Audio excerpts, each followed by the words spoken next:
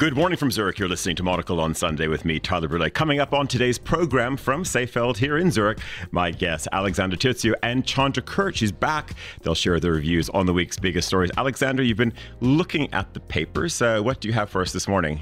Yes, there are a lot of interesting stories today.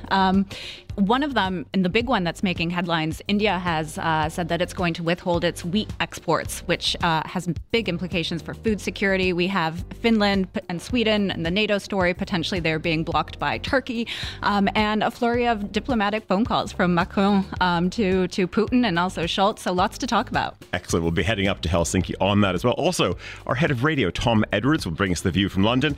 And we'll be heading to Hong Kong to speak to our bureau chief there to find out what's happening, of course, on that side of the world. And finally, we cross to Torino to talk about Eurovision. Of course, song contest, that was happening last night. Greetings from Torino, Tyler. I look forward to speak with you about Eurovision, of course, and the great Ukrainian win for Kalush Orchestra's Stefania, which I think it's a great song. But let's talk about some of our favorites as well. Our Fernando Augusto Pacheco. There sounds like he just got in. It's the 15th of May, 2022, live from Zurich. This is Monocle on Sunday. Live from Zurich, this is Monocle on Sunday with Tyler Brule. And good morning from a very sunny, I would almost say summery Zurich. Very good to have you with us on this Sunday morning. Very happy to say as well that we have a new voice, a new face around the table. Also very happy that Chandra Kurt is back as well. But I'll welcome you first, Alexander Tuzio. Maybe just give us a brief CV because, of course, you're a new voice for our Sunday morning listeners. Great. Happy to be here. Thanks. Welcome. On a beautiful Sunday morning. So the weather is welcoming too.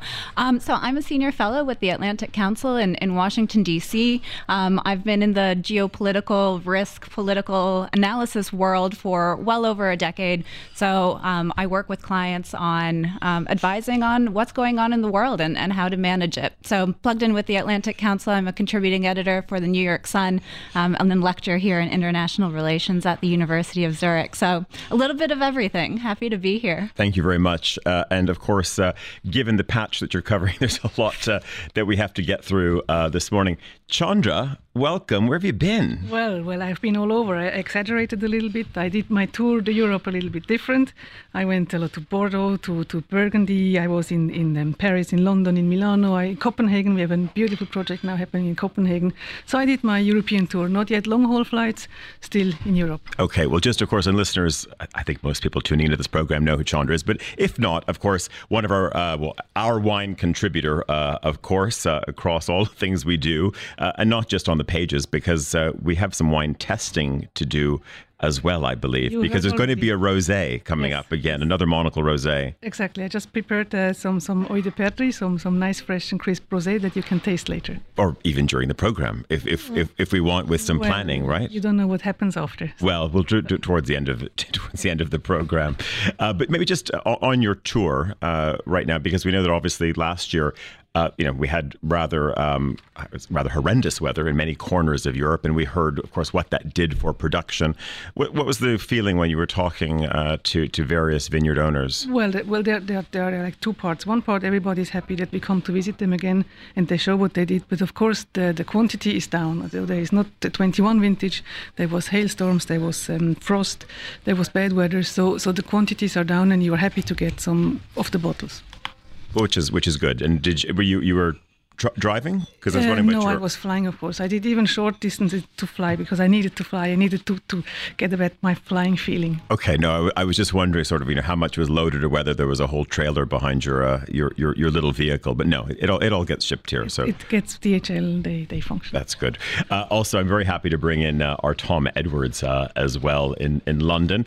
Tom, what's the view from over there this morning? I mean, of course, we know that you didn't watch. It sounds like you didn't watch Eurovision, but that aside, Tom, if we were looking at the front pages in the UK this morning, what's news? Well, Tyler, you can hear it. I mean, most of the paper's dominated by it's a tough one to get into this early on a Sunday morning here in London. But inflation rates and management or mismanagement, should that be by the Bank of England and others. there's a suggestion here that ministers in government in London are turning on the bank, and they say they've not got things right, they're facing a big test, and they've failed to manage, which seems to me somewhat political and slightly unfair, perhaps. But that's a story which features across the newspapers today. FT Weekend, which I was reading, it's still dominated by Elon Musk and Twitter and this spam bot numbers. You ever been Tom, do you have a view on that? I mean, and partly, well, are you surprised that, of course, there's been this pause moment? But is it really that surprising that there are bot numbers in and around Twitter? Come on. I'm never surprised by an unwanted bot, Tyler, as I'm sure you're aware. But no, this is a story about which nothing surprises me anymore. But I must say, I'm more intrigued to get the latest from you. I was reading, I'm sure our listeners will also be our readers of our digital offerings. You're just back from Tokyo, your first trip there in such a long time. You love the city. It's a city I love also. And I wanted to just, how did it treat you? I know you're planning to head back just in a few short weeks. Well, yeah, if all goes to plan. No, it was a fantastic week. It was great to, of course, be back in our bureau in Tokyo after, almost 26, 27 months to see our colleagues there, our collaborators. And it's of course, it's a very interesting time right now because on one side, and as I was just the comment I was making in the column, it's interesting in Japan, Tom, because they didn't have the severe lockdowns that we witnessed on other sides of the world. But of course, Japan, being a very homogenous society, very conformist society, it is still, incredibly. There's many parts of it that sort of feels like, sort of Corona COVID, 1.0. A lot of plexiglass, a lot of masks, even though there is no mask requirement. No one is going to give you a fine for wearing a mask. But that is, I'm going to give that child a fine, though, who's crying in the background, if you can hear them right now. It sounds like one of mine, Tyler. I don't know what they're doing. I was going to say, did you let them loose and put them on the tram between Zurich and London, or London and Zurich? But I think that was one thing which I feel there's no sort of opening up moment, and so I think you could have sort of Japan just shuffling along a little bit when I think there's a huge opportunity. There's enormous economic opportunity. I think also a geopolitical opportunity for Japan to step up at the moment. So that was one of the I would say one of the sort of the surprising things. But also, it's a bit of a call to action moment as well. And I think a lot of Japanese they've not been out in the world, they've not been traveling. So of course, we're talking to a lot of partners and clients, and people want to hear what is going on in Germany. What has the approach been in the UK, etc. Well, it's fascinating, Tyler, and I've actually had unusually for me, I've had a couple of nights out this week where I've gone to some new openings. I mean, there are new openings on a daily basis, it seems, here in London. And everywhere you go, it's not just that it's busy, it's not just that, there's covers after covers and all the tables are timed because there's such demand. There's a mood in the air, and I think it's really interesting what you say about the need to have that moment of re-emergence, of opening back up. There is huge financial opportunity, and the public are ready to buy in. We've seen that here. This summer feels very different now, even from the last couple of summers where COVID kind of went away and there was an opening back up. This one's different. There's an engagement. There's a real sense. The nights feel like they did sort of back in the day. I went to a new the Arcade Food Hall, Tyler, which is right in the heart of London. It's under Centre Point, where there was a club I used to go to. You probably did as well in the sort of 1990s. Don't drag me into this, 1990s. Please. But it was amazing, incredible food offering, an absolutely superb Southern Thai restaurant, which I might write a note or two about for Monocle in the days ahead. But there was a palpable sense, Tyler, of collective enjoyment. And boy, how have our cities needed that? Yeah, and this is, I think, probably the one element, Tom, where you would probably a little bit sort of maybe disappointed or certainly sort of wanting, because one of the great things about Tokyo is it is around the clock city. I think it's one of the few proper 24-hour cities in the world. But it really gets quite quiet at 9 o'clock. Now, I will add, if you want to find it, there are certainly places to go and sing, Tom. We managed to track one or two down. Was it only one or two, Tyler? I've heard it might be quite a few more. No, no, it was only 2 evenings. But I will also disclose it was a straight to plane moment. Yesterday. Wow. So there is that component. But this is the interesting thing. You also talk to the club owners and the bar owners, etc. They were all open throughout. At least many of them were open throughout the pandemic as well. It's just much more subdued. So there is that sort of need to to get the snap back in things. But I'm sure it will come along. And of course, as I said in today's column as well, there is the beauty of the silence of the place too. So the flip side is get in there while you can, because you really need a business visa, of course, to get to Japan. Yeah, I could use, I don't know, what is it, about 3 hours on the Shinkansen to head down to Kyoto. I could use that pretty much most mornings, Tyler, to be honest. And here's the exciting thing. Chandra, you would have liked this, because on the flight back yesterday, so heading to Tokyo from Zurich, it was, of course, skirting down, below the Black Sea, and then, crossing the stands and up through China to get to, of course, Tokyo. But coming back yesterday, it was really interesting. And Tom, I think, you're a gentleman who likes maps as well. And I'm sure, Alexander, you like a map or two, given your space. So, you head out of Tokyo, and of course, you're used to, of course, then flying westbound and heading back to Europe. But it's interesting. Then the plane just sort of, was going north, and then you start to just skirt the Kamchatka Peninsula. And then next stop is Nome, Alaska. So we passed just 40 kilometers just below the pole yesterday, and then down across Greenland, Norway, and then back to Zurich. Oh, I envy you. And it was interesting, because also, Tom, the crew is incredibly excited on board as well, because a lot of them have never done a transpolar flight like that. Of course, what should have been an 11-hour flight is now a 14-hour flight as well. I think they're the right wines on board. If they're the right wines on board, and if you have a late night. By the way, Chandra, a very, very nice sparkling that I had from Yamanashi. So the Japanese are moving at speed into the world of sparklings, and absolutely fantastic. Yeah, let's maybe plan a second tasting. We can do that.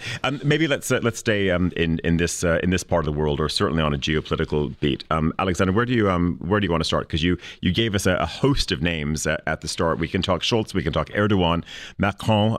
Where do you want to head first? Let's stick with Asia. Let's start with India, because I think it's an important story that will probably reverberate a lot more, much more widely. So India, which is the second largest exporter and producer of wheat, this week announced that it's going to basically halt all exports, which, of course, in the context of Ukraine and Russia, starts to be incredibly significant. So the government has said that it will still sort of export wheat on a government-to-government basis to countries that really need it for food security purposes. But otherwise, it's pulling back, and it started to raise, of course, a lot of eyebrows, and it started to cause a bit of panic, particularly in parts of the world like Africa, like parts of the Middle East that are net importers of wheat. So Egypt, for instance, the Egyptian government is now looking kind of frantically to substitute the volumes that it normally receives from India, looking now to Pakistan, which also kind of starts to poke the bear a little bit there in terms of relations between India and Pakistan. So I think that's an important and a really significant dynamic that's starting to unfold. Also, last month you had Indonesia that pulled back on its palm oil exports as well. So we're really just starting to see the pressure come from so many different angles and reverberate in many different ways. That's one that I think will be circling back to quite a bit. And just on that, it was the discussion, certainly we were meeting with various ministries when we were in Tokyo, of course, is the upcoming Quad Summit. So with Australia, India, of course, the US and Japan. Here's just a quick quiz. This is not a state visit coming up where the President Biden will be heading to Tokyo week after next. But Tom, you have to join in on this quiz as well. How many? Just this is, of course, it's a very important summit. But how many people will the president be traveling with when he goes to Tokyo? Just this is full. We're not talking about local staff. This is the people who will be flying in from DC elsewhere to support this trip. I mean, it's got to be a whole plane load, Tyler, surely, no?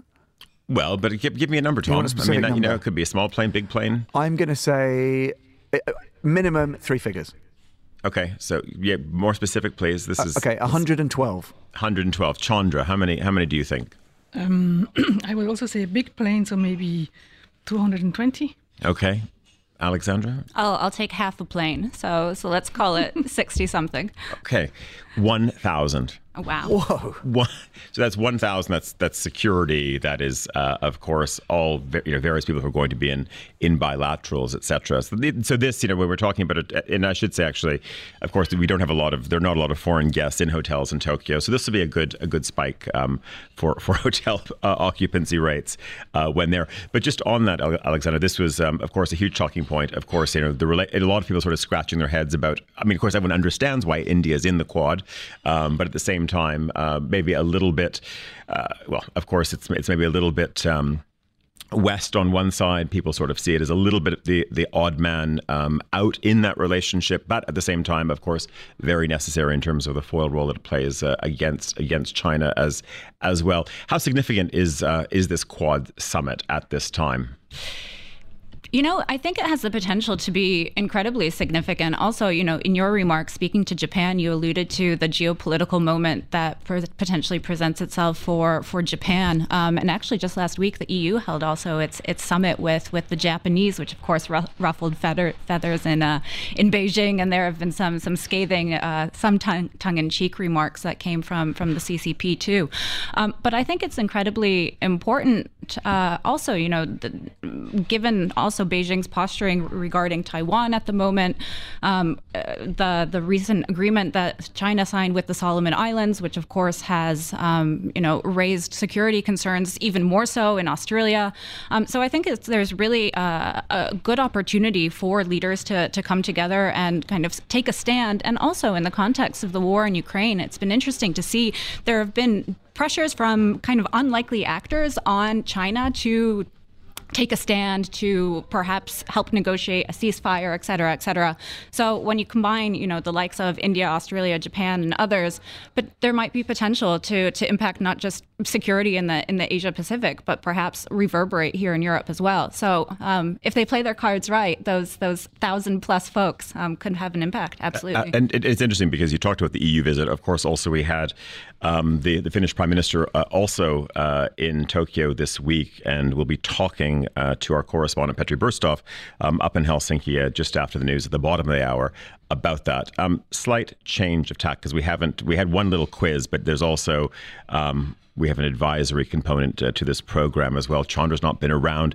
Chandra, sun is out. It really feels like summer is here. Hopefully, we're going to get paid back from where we were before. I think Alexander's new to the game, so maybe we're going to get Tom to maybe start. Tom, can you give Chandra your spring moving into summer Sunday wine? Briefing and what you'd like to see in the bottle and taste, of course, as well. Well, even though obviously being a proud Englishman, I still, even in the hot summer months, Tyler, I like to have, the full roast luncheon. But I like a little bit of flexibility wine-wise. So I like, a dry white that's robust enough to carry not just the roast chicken, which it can probably do, but all of the trimmings as well. But maybe sustain me on through an extended afternoon of lounging around in the sun. So I need a bit of refreshment, but it's got to have enough kind of heft to see that luncheon off. Anything, Chandra, that could marry up with that description? I think we find something. Okay, so Tom, I don't know if we're talking about today, if you're talking about a lunch next week. You said chicken. I'm just helping sort of Chandra to shape this. Are we going to be in a foul world, or are we going to be in the land of lamb or beef?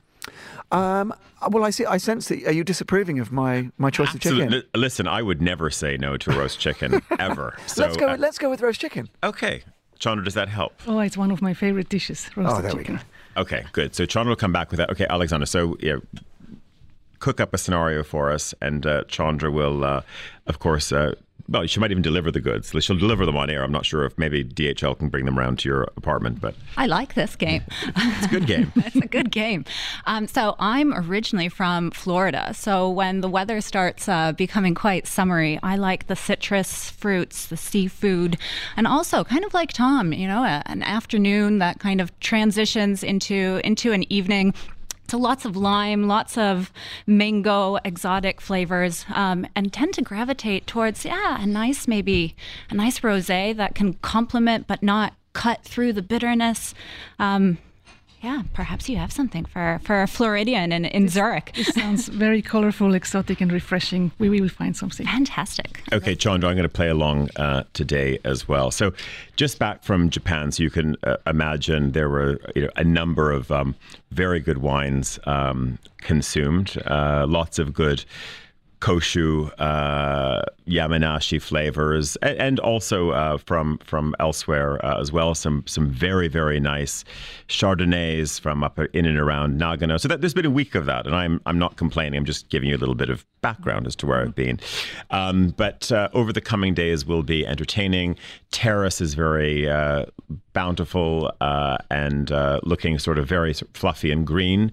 So I'm thinking that it might be sort of maybe kind of, again, not sort of extended after a big lunch, but something more of an after-work moment. So if I wanted to put one or two things on ice, I think we are definitely in a chilled world.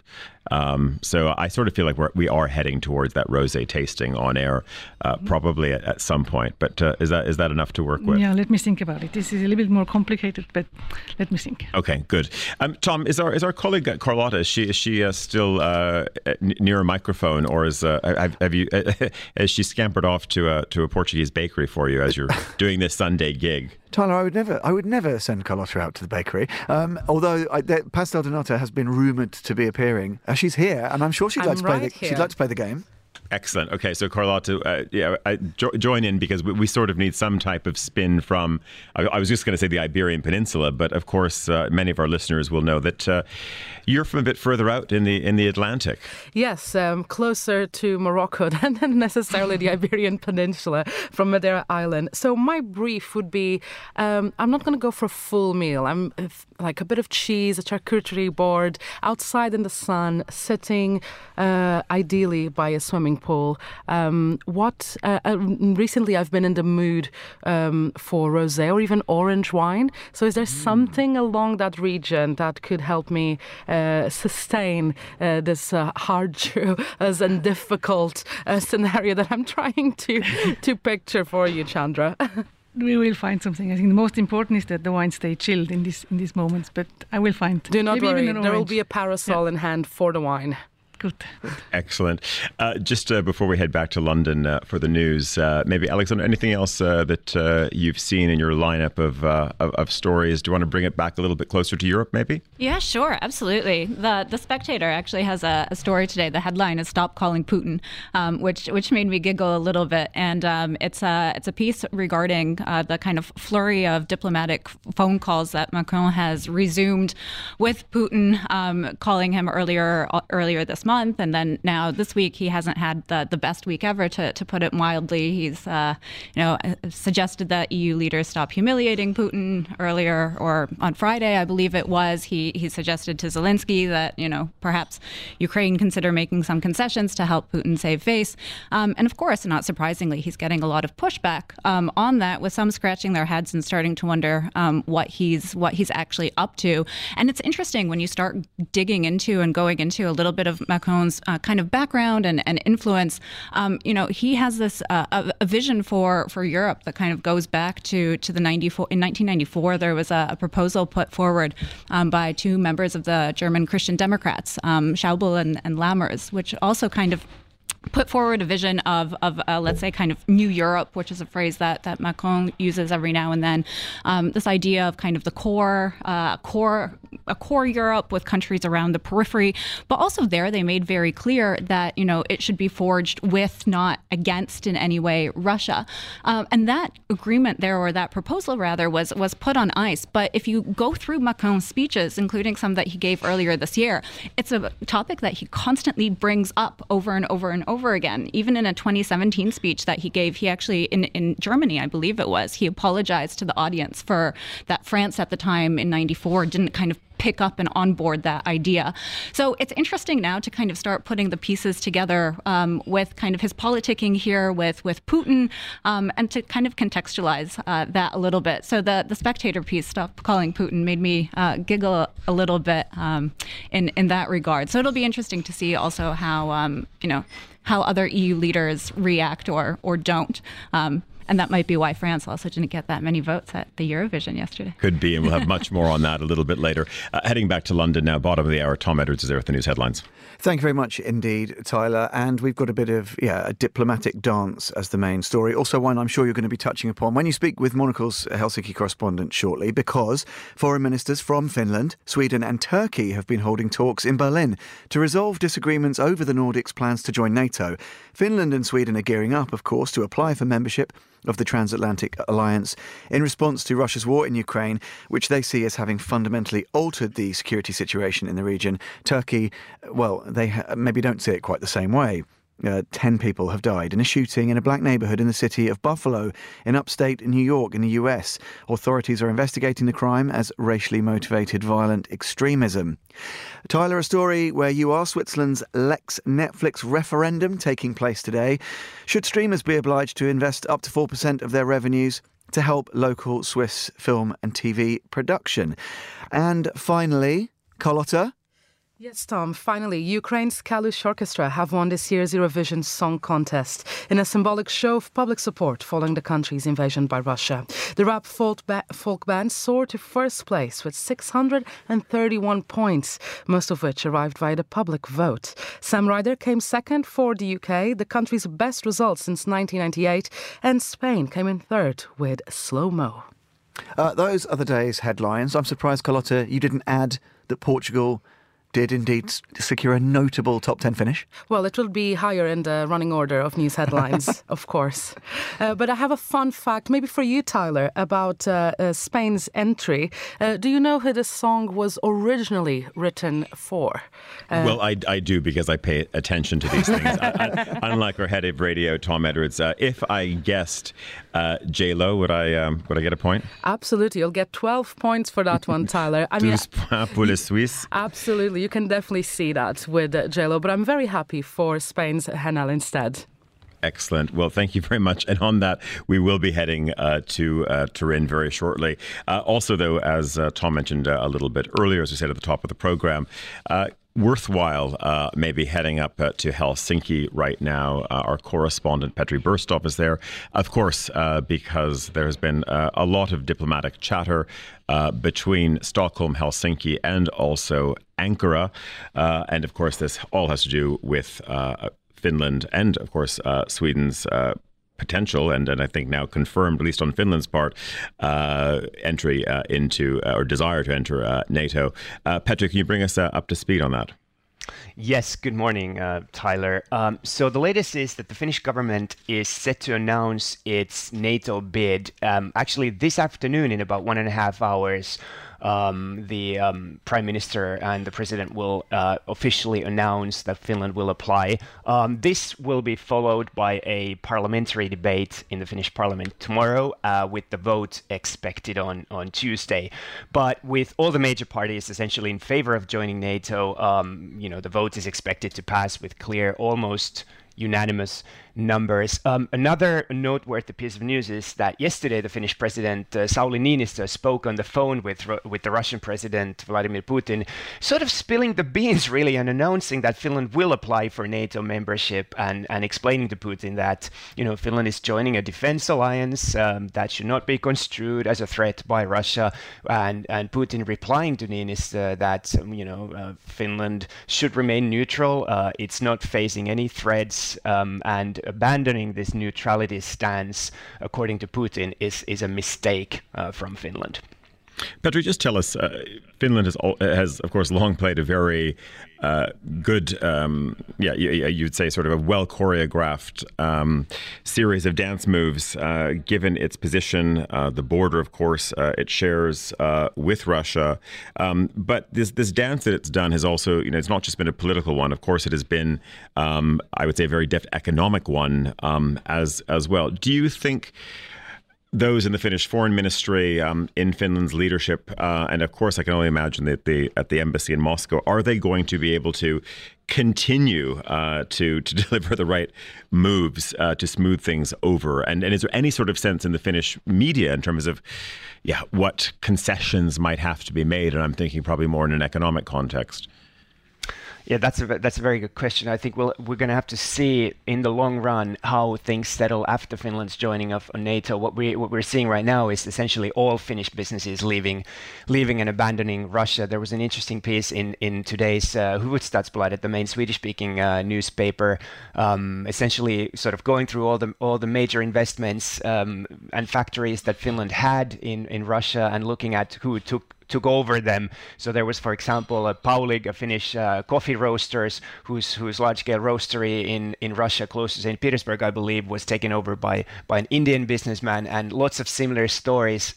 So, in the short term, it does not look good, but the business community hopes that in the long run, when things settle down, they hope they would be able to continue this business relationship, because obviously the Russian market is extremely important to Finland, one of our major trading partners, and St. Petersburg, especially as a city of 5 million people, just a few hours from Finland, it has been a major source of both tourism revenue, but also a lot of Finnish investment has gone there. And Petri, just before we head off to speak to Fernando in Torino, how's everyone feeling in Finland off the back of your Eurovision performance last night? Well, everybody was, of course, hoping that Finland would win. We still remember the magnificent Lordi performance. When was it, 15 years ago, with Hard Rock Hallelujah, who won the Eurovision, and ever since, Finland's been hoping that we win every year. But I truly believe that this year Finland thought they would finish close to the top with the Rasmus, who of course had lots of major hits in Europe in the sort of 90s and early noughties. But I don't think anybody is disappointed with Ukraine's win, to be honest. So in good mood. Excellent. Petri Burstov, our man in Helsinki, very good to talk to you. You're listening to Monocle on Sunday. It's just gone at 10:37 here in Zurich. We're going away for a short break. When we come back, we're going to be talking to our man in Hong Kong, James Chambers. Stay with us. Heston's has, for more than 170 years, been facilitating a good night's rest, a quality that's prioritised by Heston's fifth-generation CEO, Jan Ride. He knows that sleep is key to finding balance and restoring our physical body. We are not human doings, we are human beings. We can have business goals or professional goals, but we need to make sure that we have that balance. For that, take care of our emotional well-being, take care of our health, take care of our spiritual well-being, because if we are going to be able to achieve higher levels of creations or abundance, it's so important that we are humble enough to understand we are spiritual beings in a physical body. Head to hestons.com now to learn more about how a good night's rest helps the company's CEO Jan Ride and the world's creative and business leaders too. Heston's, be awake for the first time in your life.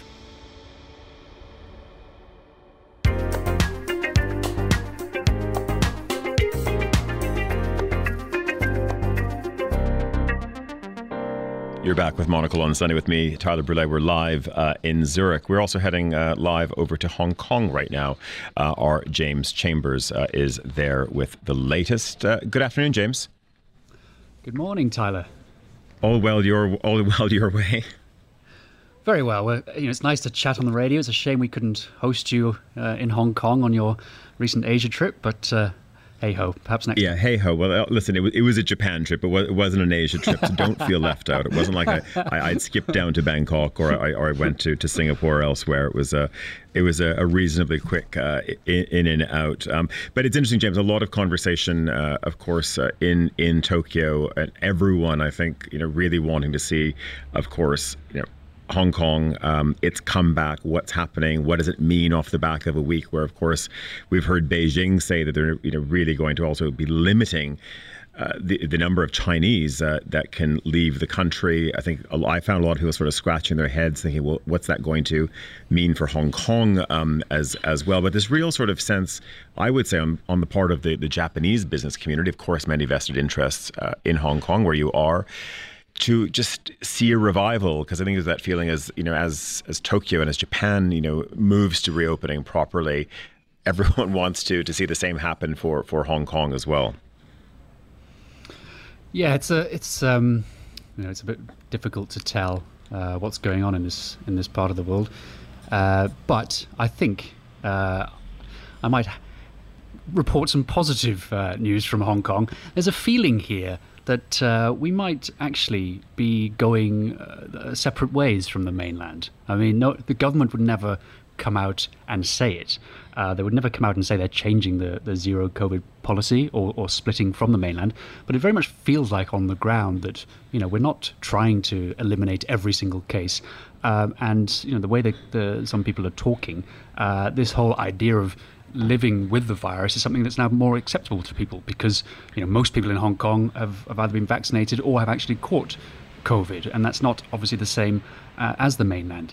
So I think there has been some kind of realization that Hong Kong is really on its knees. International businesses are really leaving, and if it wants to save its reputation as this international hub, it has to change now. And I think, fortunately, it comes at the time when that they're changing, or we are changing leaders. The chief executive, the new one's going to start on July the 1st, and there's an optimism, funnily enough. I was surprised to hear it when I speak to Hong Kongers in all kinds of industries, that the new guy, John Lee, will actually have some good news for Hong Kong. I think partly everyone's just glad that Carrie Lam is on the way out, and they're probably pinning everything on her.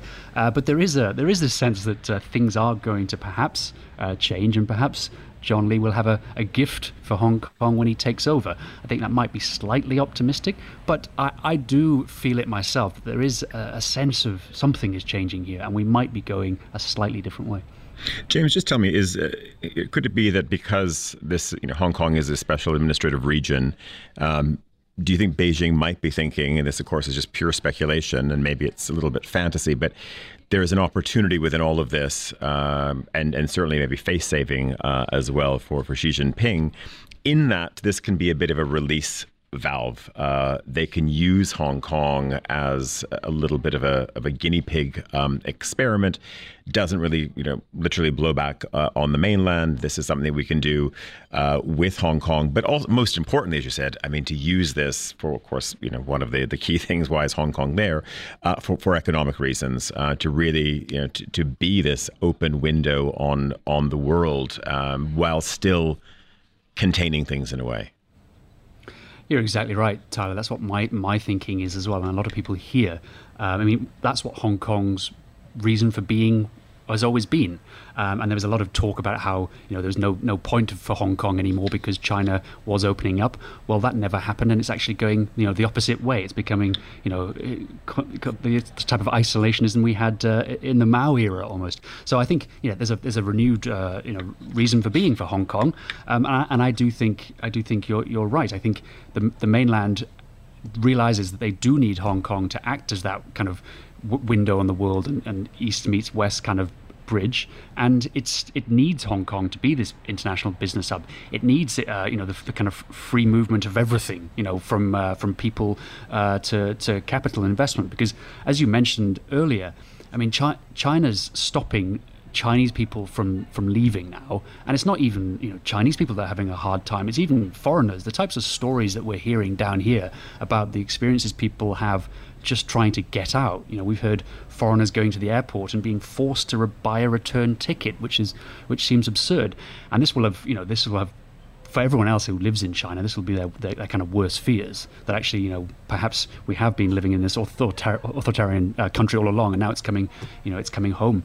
And I think we all have to read the tea leaves here, but there was a story the last few days about China cancelling the Asian Cup, which is a sporting competition. It's the kind of Asian equivalent of the Euros. So it's the biggest football tournament here for international football outside of the World Cup.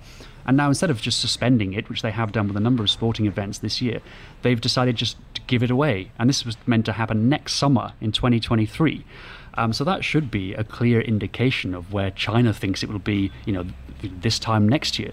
And then it goes back to that date that was, being kind of passed around at the start of this year that, China might be closed off until 2024. So I think, to let Hong Kong go its own way and to open up to the world would be the most realistic and rational option. But, that's not always the one that the CCP in Beijing decide to take. There was a little bit of good news from the world of Swire, of course, the holding company or the principal shareholder, of course, for Cathay Pacific. And as we know, this is an airline. You don't see very many Cathay Pacific tails when you're landing at airports like you used to. But what happened there at their AGM? Yeah, so they had their AGM a few days ago, last week, and it's the chairman Patrick Healy did have some positive numbers to report. They won't be burning through about 64 million US dollars every month. It'll be it won't be over 100 million US dollars. It'll be about half of that. So that's a positive thing, and they are flying more passengers and cargo around the world. It's it's way down on what it was in 2019, but compared to the last 2 years, these numbers are going up, and you can see it in the city. You hear about it. Everybody's now trying to book flights, if it's only to get back and finally see family. So Cathay is reporting higher revenues, and at the moment they don't really have much competition because the likes of British Airways, Qantas, Virgin are still not flying to Hong Kong. But Mr. Healy, the chairman, did have a bit of a word of warning for Hong Kong and the government, because he said we're still at risk of losing the title of one of Asia's top aviation hubs, and the Oh, it sounds like we lost our James Chambers there in Hong Kong. He wasn't being too negative about China, but hopefully the censors didn't cut the line off, and he doesn't have a bag over his head and is being hustled away. Our James Chambers in Hong Kong there. Chandra, I just wanted to bring you in. If you sort of think back over the last decade, there was so much excitement around, of course, the Chinese wine collectors, and also we've seen a lot of big groups opening up in China. We've seen sort of vast tracts of land, thousands and thousands of hectares being cleared because China was going to be the next great wine producer. Is there still that sense as well and excitement when you're of course are talking to some of the big groups and even some of the smaller players who I'm sure were probably advising and working with potential Chinese producers? Well, absolutely, and it's wonderful that you mentioned this, because tomorrow we go to print with our next issue, and one of the main topics is about China, and as they planted a lot, of course there are a lot of new wineries, but one of the major topic right now is that the Western, even they copy what we do, but we don't have the right language for them to understand what we do, what the wine industry is. So they develop right now not only wineries and new wine styles and everything, but also a new wine language and a new way of communicating and speaking about wine. And I think this is very interesting. And we can call it's the Chinese wine renaissance. China had wines already 10,000 years ago almost, but they have a different way also to enjoying wine. But now it's really waking up on a level that we will see a lot about it, and it's really very interesting.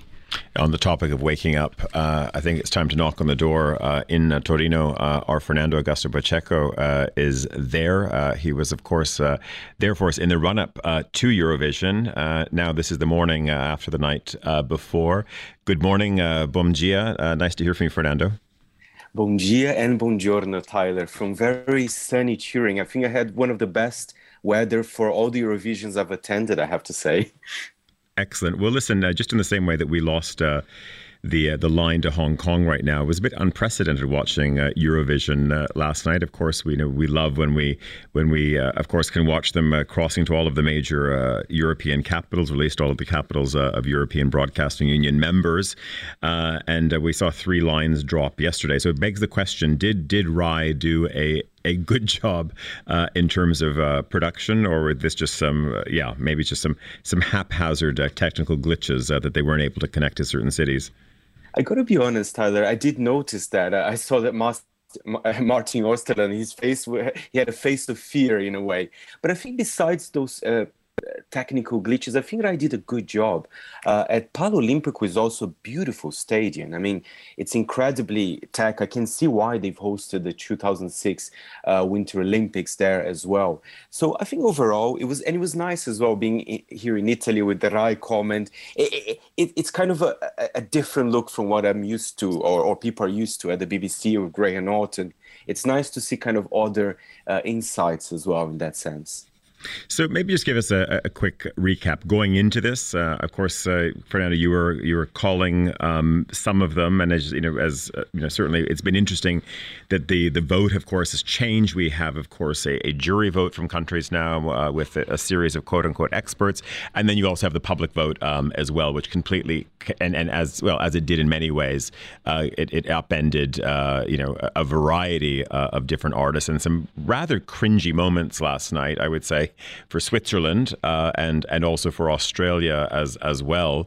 Normally it has been, and it wasn't great for Germany either. Not quite nul point, but nul point from the public for Switzerland, for example.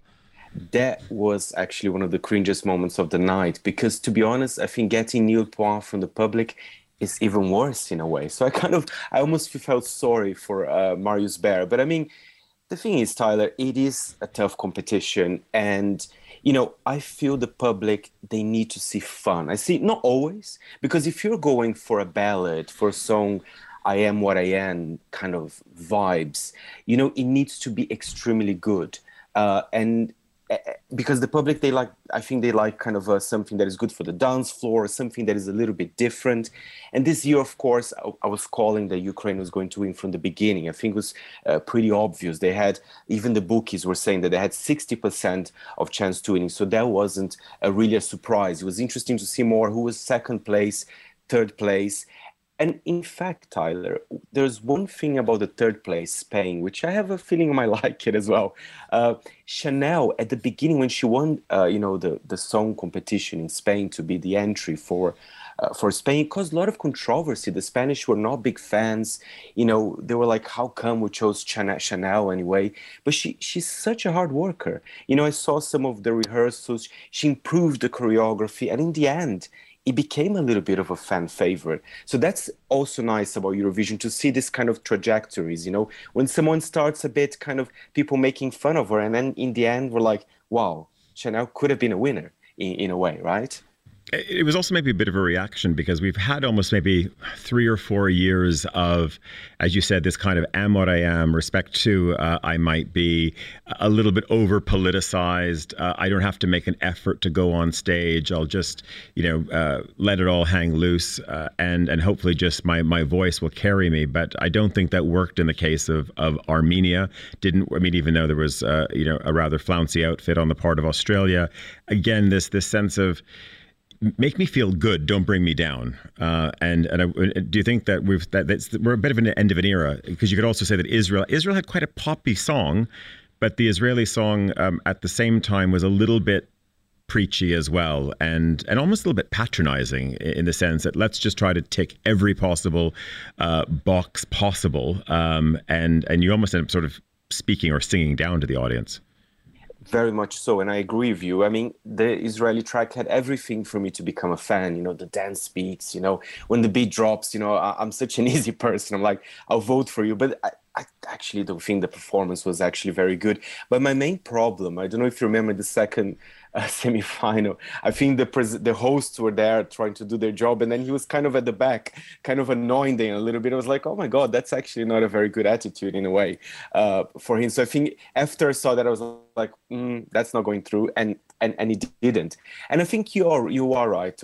You're right, Tyler. I think the public, I mean, they don't care. You can still have a very strong message, but it needs to be good. It needs to be kind of well delivered. It needs to be original. And in that way, if I may say, I will defend Ukraine because, of course, all this massive televoting was a little bit of sympathy vote. But I generally think it's an original track. You know, like it or not, it is a little bit different. It played around with this Ukrainian folklore, added some kind of modern hip-hop beats. I think it's a good song. I think it could have been a contender even if there was no war in Ukraine as well. And just, Fernando, before we go, because we've got to, of course, get to also our wine concluding remarks for the end of the show. It almost sort of sets a deadline for this conflict to be resolved. Not that you have to do it again to a beat, but I would imagine that, of course, this means Ukraine has won. They'll host it next year. I bet you they're not going to want to host it in Lviv. They're going to want to host it in Kyiv. Any sense or discussion about that? I mean, and this will be a big mobilizing moment also for the for the European Broadcasting Union to make this happen now. Absolutely. We'll be hearing the stories for the whole year, to be honest, Tyler. Even President Zelensky said, he wants to host the event in Ukraine. But to be honest, it's very difficult to say if it's possible or not. I was reading this morning that some broadcasters are already offering, that they can host. I think the Spanish broadcaster said that they could do that already. I'm sure perhaps the BBC in the UK, I'm sure Germany, I'm sure the big five countries, they will do this offer. But of course, I think everybody wants this to be in Ukraine. But, it's impossible to predict now. But I do hope Ukraine will be able to host next year. And I'll be there for sure. Very good. For us. Fernando Augusto Pacheco, of course, our dedicated Eurovision correspondent when the time calls, with us live in Torino this morning. Thanks very much for that. Just before we go, we've got 3 minutes. Chandra Curtis here. Of course, if you're just joining us, all of our guests today gave Chandra a series of briefs to, of course, come up with a series of wine suggestions today. Tom Edwards over in London. Chicken roast lunch that lingers on, correct? Absolutely. It's the only way for a chicken roast lunch to behave, is to linger. I thought it was a tricky challenge because it's got to then sustain me through the afternoon. But I know Chandra, and I know she will have stepped up to the plate. Okay, we could go for a Chardonnay, but this will be a little bit boring. I'm just back from Germany. Riesling has a lot of energy, has a lot of vibrancy, and there's a wonderful winery from the Pfalz. It's called Ökonomierat Rebholz, and the wine is the Did you jot that down, Tom? Did you get that? I'm writing it. Biengarten. It's a juicy, refreshing, high-class Riesling. It will keep you till the evening. Oh, refreshing and high class. Tyler, these are words that are always associated with me, are they not? Absolutely. We'll come back to Carlotta in a moment. Alexandra, remind us. So the girl from Florida likes something citrusy, a little bit exotic, right? A little bit exotic, citrusy, seafood flavors. The afternoon that lingers on like Tom's chicken dinner. So I have the right wine that just was launched from the Deux Frères, the two nice brothers from Zürich that do the gin. They have a new rosé. It's called L'été avec les Deux Frères.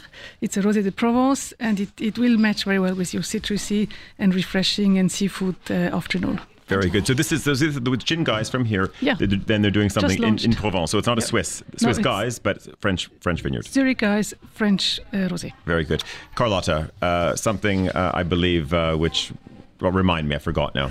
Something to go not necessarily with a full lunch or dinner, just with some cheese and some charcuterie board by the pool when I'm on holiday in a couple of weeks. Exactly, and there I will go for the orange wine, and there's a wonderful wine from Elisabetta Foredori from North Italy. It's called Fuori Pista, means out of the way, and it's a Pinot Grigio orange vinified, and it's in amphora, and it has a soft bouquet that will make you in a tender mood. Oh, amazing. Well, it won't be soft bouquets and tender moods. She's really nailing it, isn't she? It's a perfect description. Okay, Chanda, we're on my balcony. We're talking, of course, just, again, this maybe sort of post-work moment. What could it be? Yeah, first of all, we have to beam you back from Japan. And you had a lot of koshu. So I would say, of course, Shasla is similar, but we don't go for Shasla. We had a lot of Shasla already. We bring you to the Ticino with a white Merlot. So you're also in the summery, almost Italy border mood, but you're still in Switzerland. Switzerland, from Guido Brivio, Bianco Rovere. This will go well. Perfect. That's all the time we have for today's show. Alexander Trizio, Chandra Kurt, Tom Edwards and Carlotta Rebella, both in London. Also, Petri Burstov in Helsinki, James Chambers in Hong Kong, and Fernando Gasto Pacheco in Torino. Our producers today, Desiree Bentley, and of course, Carlotta Rebello. Our studio manager, Nora Hull, over in London. I am Tyler Brulé. Monocle on Sunny's back next week. Goodbye.